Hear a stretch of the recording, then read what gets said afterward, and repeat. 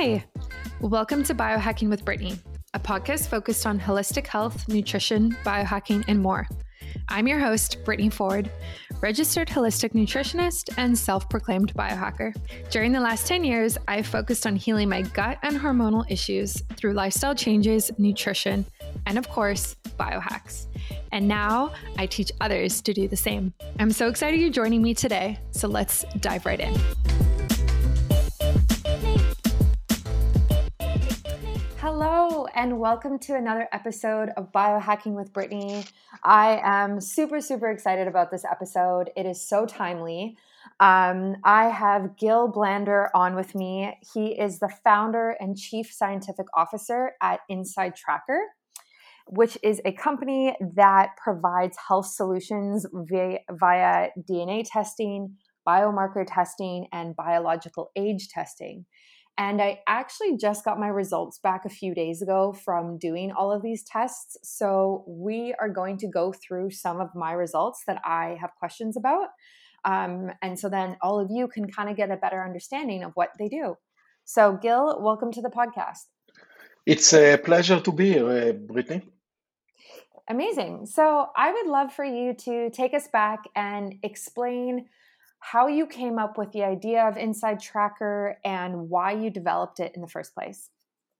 That's a great question. So I'm a scientist in background, and I done my PhD at the Weizmann Institute of Science, and then came here to Boston and spent 5 years at MIT in the best lab that studied aging in the world. And the reason that I joined that lab is because I was always fascinated by the aging process. I was trying to stop the clock. I was trying to understand why can we live forever. I was trying to see how can we delay the onset of aging-related diseases, and that's why I joined that lab. And when I arrived to MIT, I started to be exposed to the biopharmaceutical high-tech environment of an area that's called Kendall Square, which is a square next to MIT that in a 1 square mile radius around it, you have around 1,000 different companies. And I started to see that actually those companies are doing a lot of very interesting activity that might help the human kind to maybe live longer and be better.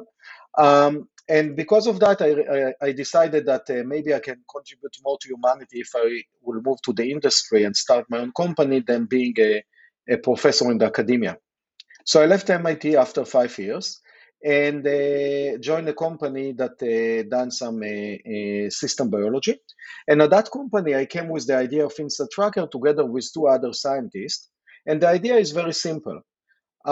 We all of us are a bit different. So each of us have a bit different issues. And if we'll understand what are our issues, and we'll know what are they, we can actually try to then solve those issues. And I really like the analogy of the car. So you take the car every 5,000 miles to the technician. The technician plug the computer into the car, and then the computer telling the technician exactly what are the issues with the car. Do you need to replace oil filter, battery, and so on? And then the car is good for another 5,000 miles, but then you come and do it again and again and again. And research showed that when we install this routine maintenance, the lifespan of the car increased from around 100,000 miles to around 200,000 miles. So the idea was, let's do the same with our body. But then the question was, how can we know what's happening inside our body? It's not very easy today to plug a computer into your brain. By the way, Brittany, maybe you done it with one of your endeavor of biohacking, but it's not something that is routinely happen today. So instead of that, we decided let's plug a needle into our vein, extract a liquid gold that's called blood, and based on that, we'll know what are the issues that you have. Do you have too much glucose or too much cholesterol or too little vitamin D? And based on all of that, let's give recommendation for the user. What kind of food they should eat? What kind of supplement should they take? What kind of exercise is good for them? And what kind of lifestyle changes should they do in order to optimize their body and hopefully by that live longer, better life? I love that. I love how personalized and unique it is. I think, like, as a society, we're moving closer towards more personalized health in general compared to kind of like this blanket prescription that people have been getting in the past. And your tests help get us there, right? Like, you test for, what is it, 43, 45 different biomarkers, and then you can take that data through a URL website or through an app and actually apply it to your life and make and take actionable steps. And I think that's just excellent. Yeah, that's correct. Yeah, we have a website and an app, and actually recently we also, on top of testing the blood, we added a DNA testing a few years ago, Mm-hmm. and very Mm-hmm. recently we also added the data from wearables such as a Fitbit, Garmin, and we are working now to add Mm, the Apple Watch. So then it's allow you to see a holistic view of your body, not only of what's happening inside your body, like the blood, but also what is your potential. right. Using the DNA, we can tell you, hey, you have a high risk to have high glucose, but let's test your blood and see if really you have high glucose right now. And using the wearable, we can look at your resting heart rate or deep sleep or REM sleep. And all Mm, of that can give us a better view of what's happening inside your body. And then we can give you a more specific recommendation that are very tailored just for you. right. Yeah, I love that. I love it that it's so holistic in nature because that's so on, like, biohacking style of way of doing things, is it's so holistic. So I definitely resonate with that. So, in terms of the results that people get after they do these tests, what are some typical trends that you see? And has it changed at all in the past year with the pandemic that's going on? Yeah, definitely. So, as you said before, the results are really personalized. So you can have a person that have a low iron, and especially we see that with athletic active people and especially young women. So we see a Hmm. lot of women that have a low iron, and that can compromise their athletic performance, but also compromise their performance because the iron is very important to transfer the oxygen from their lungs to the muscle and to the brain. So Hmm. that's one example. We can see that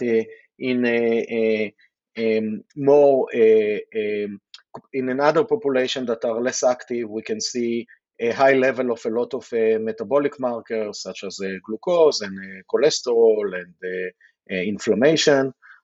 We can see in other population that are really very athletic active, we can see increase of a hormone that called cortisol, which is the stress hormone, because they might be stressing their body too much, and decrease in testosterone, which is an hormone, a sex hormone that also responsible for of building muscle.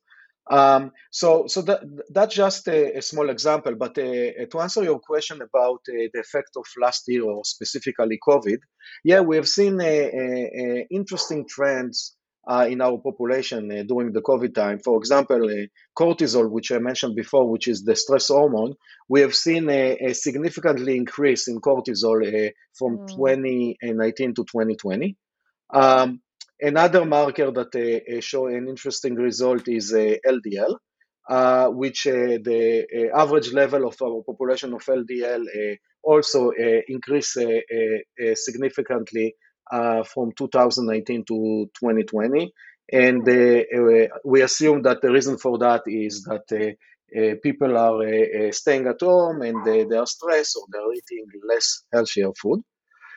In other direction, we've seen that vitamin D, which is very important to build bones, but also muscles and other, but they have been shown to be an important vitamin to maybe decrease the outcomes of COVID infection.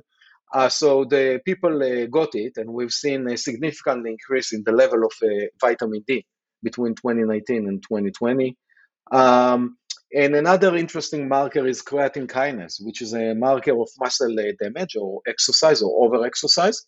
So, because our population or our users had less chance to exercise, we could see that the level of creatine kinase, the average level, decreased significantly from 2019 to 2020. Um, so those are an example of markers that basically you can see that COVID had a significant effect on our population in 2020. Yeah, I mean, that all makes a lot of sense. And I think everyone has been more stressed lately, especially in the beginning of COVID, like last year. Like I definitely felt that myself. So it makes sense that that's kind of like the trends that you were seeing as well. And I also think people's diets and nutrition have changed a lot in the last year as well, because I mean, we're home more, but that doesn't necessarily mean we're cooking any healthier. Maybe we're ordering more food in, or maybe people are healthier. I don't know. I guess it could go either way, but it's a very interesting time, I think, to have a company like yours, because you get to experiment and like see all this new data come in and see how, people are really actually doing on a very cellular level. Yeah, and I think that you raised a very good point, Brittany. The what I call the N of one experiment. So we can do a lot of experiment on our body. For example, you can come and say, okay, I will go. I'm going and I'm going to fast 4 days, or I'm going to, I don't know, run a marathon every day in the next months. So that's an interesting experiment, but you need a thermometer to understand, okay, what is the effect of a 5 day fast or running marathon every day in a month? And I think that the Instant Tracker can supply a great thermometer like that, because you can get tested before and then do whatever experiment that you want to do and then test after and see the effect of the intervention that you done. So I think that for a biohacker, Instant Tracker is a great tool, and we have a lot of biohackers that actually using Instant Tracker exactly for that, to see, okay, I fasted 5 days. What happened to my metabolic marker? What happened for my other markers? And then based on that, you can decide whether a specific diet like go vegan or go paleo, and then see whether it's good for you or not. It's very hard to know, and each of us is unique. So N of one experiment will allow you to understand what is good for you and what is not. Yeah, yeah, exactly. I can't wait to actually do my test again in, I think it's 3 months, I think is the recommendation. And just to kind of like take some of the recommendations on the app and on the website and see how it changes things, like see what it actually does. Um, so, in terms of biological age, now, this is something that I think has become very trendy in the last year, at least in the biohacking space. And I think it's becoming more mainstream. So I would love for you to kind of explain what this means and how you actually test for this. Yeah, so yeah, I agree with you. The biological age become more and more interesting and more exciting. There are a few different kind of biological age. I think maybe the most famous one is what we call the Horvath clock, which is basically biological age based on a modification on your DNA, and it have been shown actually to be extremely accurate. So it can show you in a very strong statistic what is your biological age. The drawback of this biological age is that it's not responsive to lifestyle. So basically, yeah, you'll know that, I don't know, let's say that you are someone is 40 and his biological age is 42. There is not a lot of way to modify it, because it's really on your Oh, genetics, and it's very hard to modify.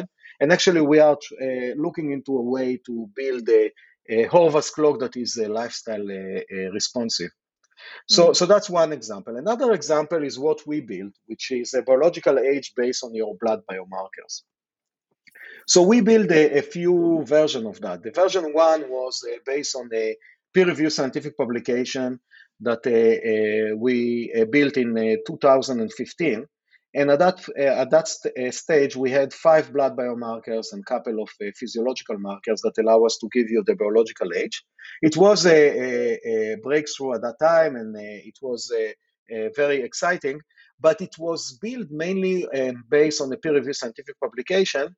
And as I assume that you know, the majority of the publications are done on a sick population. So it wasn't a good resemble of our population that are mainly healthy and include biohackers and the executive and the athletic active population. So we decided to use our data that now we have a pretty big data and basically build a regression line. And regression line is basically try to understand how each person in each age look like for a specific marker and see whether the line is going up or down with age. And we done it for male and female separately. And then we can know if you are above the line and the line is going up, that's a meaning that you are older for this specific marker. If you are below the line and the line is going up, you are younger. So then we can calculate the inner age for each marker. And currently we have around 18 markers that related to that. Then we combine all of that together and giving you what is your inner age. What is nice about it is that then you know exactly what are the reasons that you are older or younger, and then you can use our recommendation to try to modulate it and decrease your inner age. So that's the inner age in a nutshell. It's very popular by our users, and I think that again, for someone that doing biohacking, instead, someone that doesn't like to get geeky and go into the nuts and bullet of every biomarker, he can have one number that he can come and say, "Hey, I'm trying to beat this number, and I'm trying to beat my chronological age by my inner age." Right. Yeah, I find it so fascinating. As a biohacker, I'm also a nutritionist, so um, it intrigues me just thinking about, how does biohacking impact biological age? How does nutrition impact it? And so, what are the typical results that people get? Like, is it around their age, or with COVID, is it a bit higher now because people are more stressed? Like, what are you really seeing? Yeah, so that's a good question. So we are, as I said, we are looking at 18 or so blood biomarkers, and each person, when he receives the result, can have his obviously receive his biological age, but also he receive what is the level that he can be the youngest. So what is basically the side of the court? What is the youngest that he can be, and what is the oldest that he can be? Um, and then he can see what is his chronological age and what is his biological age. So for me, for example, I can be around 15 years younger than my chronological age, but I can also be around 11 years older than my chronological age. And currently, my inner age is 7 years or so younger than my chronological age, but it's changing with time. And I actually done the test, I don't know, 20 times. So when you do it a lot, you can start seeing a graph of a line that's showing whether you are beating your chronological age because the chronological age is going up all the time.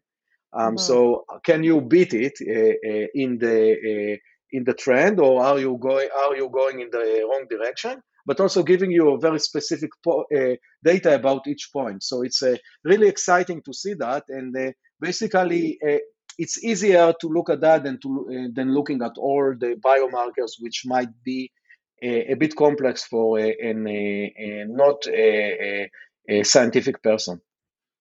Yeah, yeah, totally. So, why is there a limit on how young or old you can be biologically? Like, why are there parameters like that?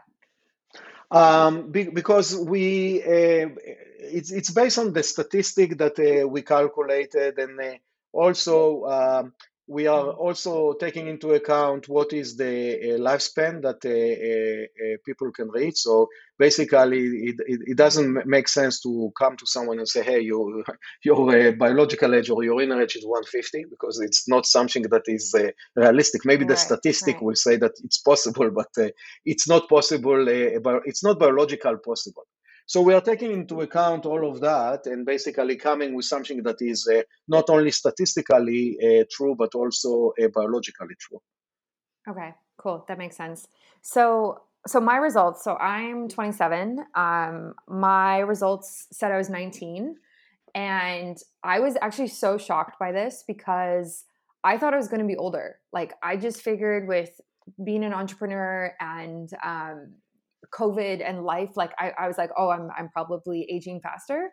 But I was really surprised. And so my results say that I have 5 biomarkers that are raising my age, and I have 9 that are lowering it. Okay. And the youngest that I can be biologically is 18. And the oldest I could be is 37. So my range is actually quite tighter than the range that you have. Yeah, because you are younger, so it doesn't make sense for us. As I said, you cannot be 150, but also it doesn't make sense to say that you are 16. So basically, we added some barrier not to go too extreme. So in the lower range for you, 18 is basically the minimum. And then you said that it's 30 something. That's it's based on the algorithm, so I can look into that and try to understand why. But it could be that for some people the ranges are the best and the worst can be a bit different than what I see. Yeah. That makes sense. And it's interesting when you go through this report because when you look at the biomarkers that dictate your age, it says specifically how much it is making you older or how much it is making you younger. So, for example, one of mine is monocytes, Hmm. and it's making me older by zero point 0.6 years. And then you can click like learn more and it pops up and has a graph of what's average for people my age chronologically and describes it. And I think that's so cool to actually get more information, but also just to understand it better and understand where other people are who are similar to me. Yeah, I completely agree with you, and that's why we try to do it like that because a lot of um, scores that maybe you can find in the market are more like a black box. So they are saying, "Hey, if we're talking about age, your chronological age is 40, but you are 50." But there is not explanation and the user cannot understand why. So we are trying to allow you to drill down and then understand, hey, that's the effect of, in your example, a monocyte is making you a bit older. You can see the graph, and if applicable, you can even see some recommendation. What should you do in order to improve that marker? I'm going to let you just sit on that for a moment while I talk to you about Emphies. So, if you've been following me online, you know that this is my female EMF protecting underwear that's coming out very soon. And we're opening for pre orders. And it's been very interesting to start to hear feedback and kind of get some inspiration as well from people who follow us online and people who email me in as well from the podcast. So the waitlist is still open. If you want to join that, those people will be the first to know when they drop and also will get a extra discount.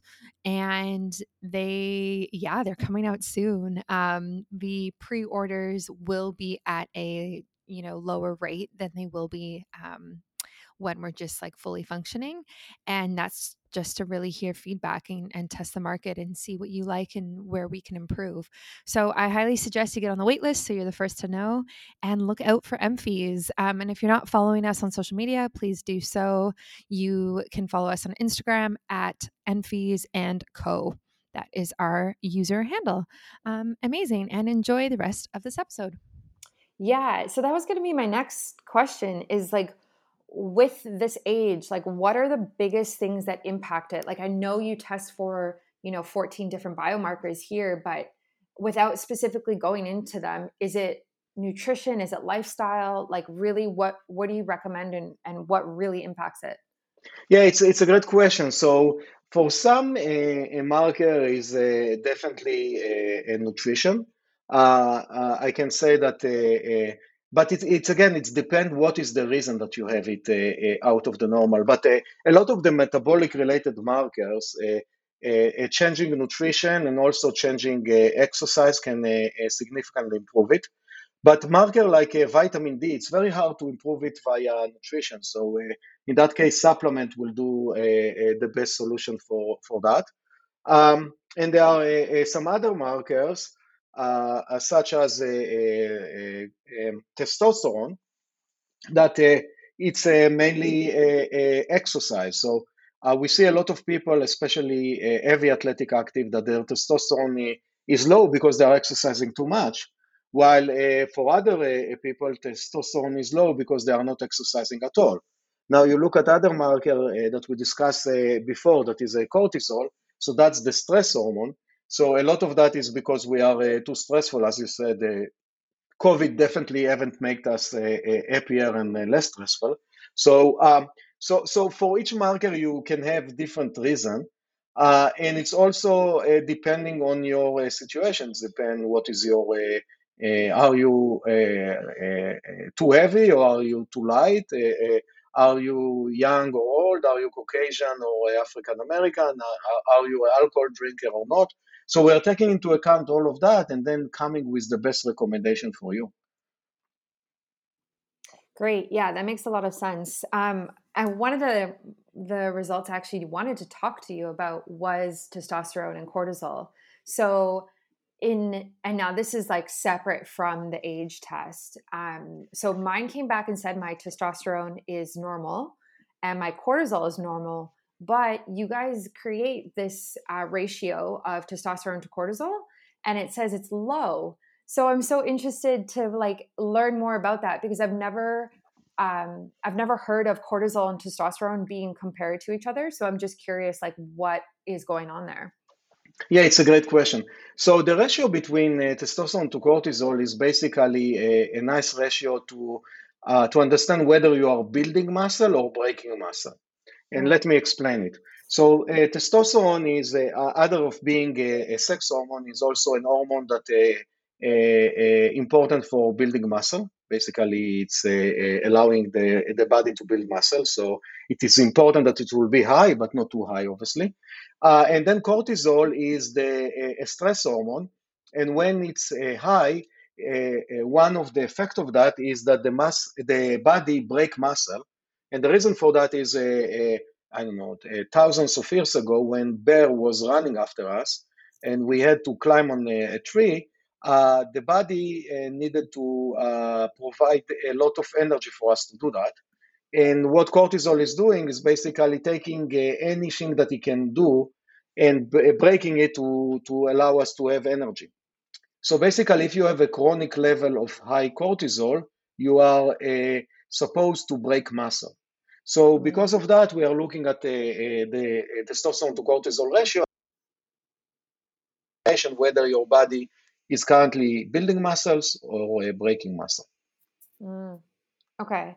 And so because my ratio is lower than the optimal range that you have indicated here, um, that just means that I am like overtraining and overstressed, I guess. Yeah, I'm not sure. I need to look at your result, which I don't have in front of me.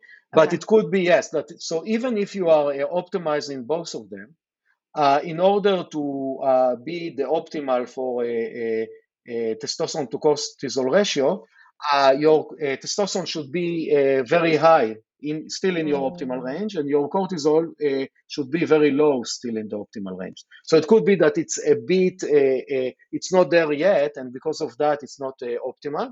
But because Mm. your testosterone and cortisol are in the optimal range, I wouldn't be worried about that. Oh, okay. Cool. Yeah, that's good to know. Yeah, I'm quite conscious of my hormones as a female, so it's very interesting. And something I wanted to ask you, I don't know if you will know the answer to this, but when I took this test, I was actually on my period, like I was menstruating. So I noticed that like some of the results were saying like low iron and that type of thing. So does the like for females, does it matter when you take this test with your cycle? Like, can it really impact the results that much? Yeah, definitely. So definitely the cycle can influence a lot of those markers, and that's why when you look at a lot of clinical trials or experiment in the lab, the majority of them are done on males because they are much Hmm. simpler. Yeah. Women are much more complex. Yeah. Yeah, it's sad to say, but that's why there is some discrimination for women in the experiment, and a lot of the drug are tested more on males. Hmm. And yeah, the best is to try to do those tests and not during the cycle. But the most important point is that you created a baseline. Mm-hmm. And your baseline is, and you should know it, I know it's the first day, the second day, the third day of the cycle. Mm-hmm. What I will recommend you to do from now on, try to next time to do the test at the same day. And Okay. then basically it's less important because then you compare, the comparison is what is important. And you compare the what happened a few months ago to now, but you take the cycle out of the equation. Mm. Right. Yeah, yeah, yeah. That makes sense. Does the cycle or does your cycle impact your biological age, like when you do that test as well? It could because there are some markers. I know that, for example, some of the inflammation markers can go up. So it can do that. Again, I'm not too worried about it. I don't think that it will be very significant, but Mm. because we are not measuring female sex hormones that they are really jumping during that process. But some of the marker can change a bit during the cycle. So that's definitely can influence the level of the inner age, but it won't be significant. Right. So how easy is it to alter your age? Like say you get your results back and you're a few years older and you're like, okay, I'm going to spend some time, I'm going to work on this and I'm going to retest in 3 months. Like can you actually make a significant difference in your biological age within that time frame? Yeah, you can, and again, it depends what biomarkers are you're trying to modulate, Mm. and also what is your condition. So if you are someone like you and you said that you're already athletic active and you're already doing a lot of the right thing, it will be, and let's assume that your glucose or the LDL is high, it will be harder for you to modulate it because you're already doing a lot of the right thing. But if you Mm. are someone that is obese and is a couch potato, and you are not, and your glucose and LDL are high, it will be much easier for you to change it because you are not doing anything that is right, and then just by losing some weight and exercising, you can significantly decrease it. Um, Mm. so the answer is it's depend on the markers that are not optimized. Some of them are much easier to modulate. Some of them are a bit harder to modulate. Yeah, yeah, that makes sense. And that's really good to know because I'm just like wondering when I retest, like what I can change. And yeah, like you said, I've done a lot of the big things, the low hanging fruit already. So Exactly. that's very interesting. I did want to talk about HDL. So my results came back. Just like as a preface, like I eat basically paleo, kind of keto. But and I've been eating like that for like 10, 11 years. Basically, it's a very long time. Um, so I was interested to get my um, results back about my cholesterol. So my results said that I have high HDL, high total cholesterol, but normal LDL and normal triglycerides. So, what does that mean? I mean, I need to go back to my textbooks and go through this, but like, what do you think about that? So you said that you have a IHDL, correct? Yeah, high HDL, normal LDL, and high total cholesterol. Yeah, yeah. So IHDL is not a big problem, and usually women have a higher HDL for male, and I'm not sure that we know why, but Hmm. we see a big difference between males and females in HDL, and I think that it's well known in the scientific publication. So if your HDL is high, and again, you don't need to tell me the number, and I don't want to ask, but if it's not crazy high, it's not a problem. Sounds like your LDL is in the optimal range, as you told me, and then the total cholesterol is a bit high. So I wouldn't worry about it at all. Because Okay. basically the total cholesterol is in a formula that combine the HDL and the LDL together and inside the formula. So I wouldn't worry about you having a high total cholesterol if your LDL is good and the HDL is a bit high. I wouldn't worry about it at all. Okay. Okay. So I'm going to tell you my results. So my LDL is 55 milligrams. Mm-hmm. My HDL is 108. My triglycerides is 42. And my total cholesterol is 172. Okay. So your HDL is very high. 108. Yeah. Yeah, 108 is like it's very high. Mm-hmm. Again, I don't think that it's too bad, and I would test again and see where it is. But it's Okay. definitely one of the highest number that I have seen. The LDL is great; it's very low. It's like again, it's pretty impressive to have such a low LDL. And can you say again what is your triglyceride? Triglycerides is 42. Yeah, it's also very low, which is great. So So I interesting. yeah, I wouldn't worry about that too much. There is no um, we are saying that the level of the LDL is you are out of the optimal, but you are not out of the normal for HDL as much as I understand. So I think that it's something genetics, and it will be interesting. I don't know if you've done the genetic testing with us, or have you done it with different companies. It will be interesting to see what is your genetics saying about your HDL and see by that. It might be that genetically some people have a higher level of HDL. Yeah, I have had my genes done last summer with a different company before I knew about you guys. So I'm Which, definitely gonna look into that. Yeah, which company is it?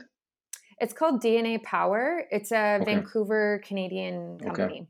Yeah. okay. No, I'm asking because we have an integration that if you done 23andMe or Mm. Ancestry, you can upload the result, but we don't have a way to do that with that company. Yeah, yeah, yeah. It's interesting because I just yeah, like you said, like my LDL triglycerides is pretty good. Total cholesterol is like it's a bit is it high? Yeah, it's a bit high, but my HDL so interesting. So I'm definitely going to go and research that after Yeah, this. yeah. The other thing, the biggest thing that came back that's like red and like worrisome according to my results is my vitamin D levels. Okay. So my vitamin D levels are actually very high, and like I take a vitamin D supplement, so that is probably why. So it's sitting at 103 nanograms, so Yeah. it's way it's too high. Yeah. So how much? What is the dose that you are consuming of vitamin D? Do you remember? Yeah. So, I mean, it's so in Vancouver in winter, we don't Yeah. get a lot of sun. So I have been taking vitamin D for a long time. And I'll take between, 3,000 IUs to 5,000 IUs. And definitely, yeah, just to support mood and support hormone Yeah. function and everything else. But I was surprised to see it come back so high, even with the lack of sunlight that I've been getting over the past winter. Yeah, no, and it's the same story. It could be that genetically you are a very good absorber of vitamin D from the supplement or from the food. So what I would recommend is stop taking vitamin D and test again, as you said, in a few months and see if you need it, then take it. But yeah, above 100 is a bit too high, and I wouldn't continue to take the supplement in that case. Yeah, that was my plan.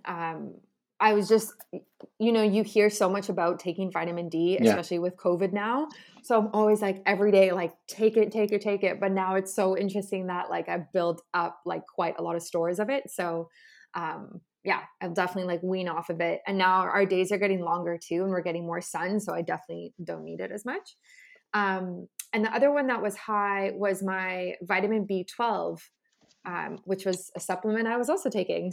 yeah. So, um, and that was sitting at 837, Okay. which Yeah. is, yeah. Yeah. So first, I want to still go back to the vitamin D. And I think that that's a great example why testing is so important. Yeah. Because it could be that, I don't know, for 90% of the population, taking a lot of vitamin D might be good, but for you, it's too much. And that's why it's, take vitamin D, but also test and be sure that you are not too much or you are not too low. And a lot of time I have the problem of too low. My body is not processing vitamin D as good as your body. So I'm taking 5,000 IU almost every day, and my level is, I don't know, in the 40s. Now, for vitamin B12, so Yeah. vitamin B12, we see that's, for me, is the indicator of over supplementing. So we see in a population, and today there are a lot of people that taking a lot of supplement, and the more the merrier. And it's not the case. And especially if you take a multivitamin or drinking energy drink or other, a lot of the supplements have a lot of vitamin B12, but they have also a lot of other things. So we need to be careful, and we shouldn't overtake it, because there are some side effect of taking too much B12 as well. And I will recommend you also to stop taking it, and then test again in a few months and see. Maybe you don't need any vitamin B12, but maybe you do. Yeah, that was my plan. Yeah, I just, again, I've been taking vitamin Bs, like B vitamins, on and off for so long. And as a nutritionist, like, I know how important it is, because a lot of people don't get enough, and it's depleted very rapidly in the body from stress and from poor gut health and these other issues. Yes. But yeah, like you said, like, that's why you get tested for these things, because you could be taking supplements that you do not need to be taking at all. And how else would you know unless you actually got a blood test done that shows you what is going on? Exactly. Yeah. But honestly, like, in total, I'm really, really happy with my results. So like 43 of my results are optimized, and then there's about 5 that I need to work on. And is that normal? Like, is it typically like that, like about a handful of the biomarkers people need to work on, and then everything else is good?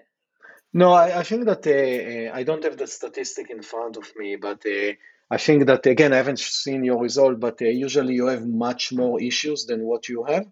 So it sounds like you are either lucky, or you are a hard worker, or maybe you are both. Because people that usually start working with us, we see much more issues than what you identified.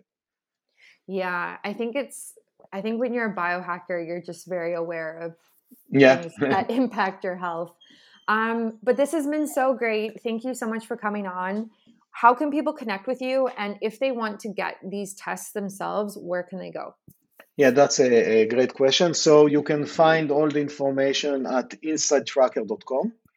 And we'll be more than happy to have you as a part of our ecosystem. We are growing rapidly, and we love the biohackers.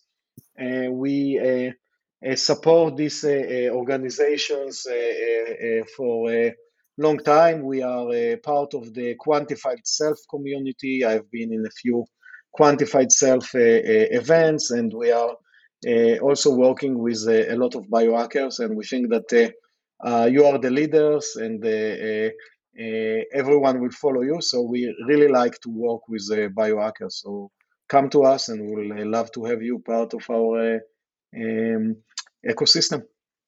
Amazing. So I'm going to put all those links in the show notes, so people can find you and find Inside Tracker and get tested so they can understand their health better.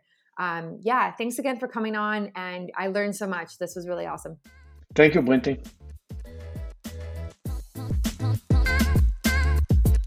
Thank you so much for tuning in today.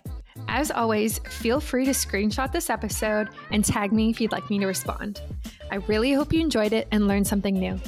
If you have a question about your health, my DMs are always open, and I'm currently taking new clients. Thanks, and see you next time.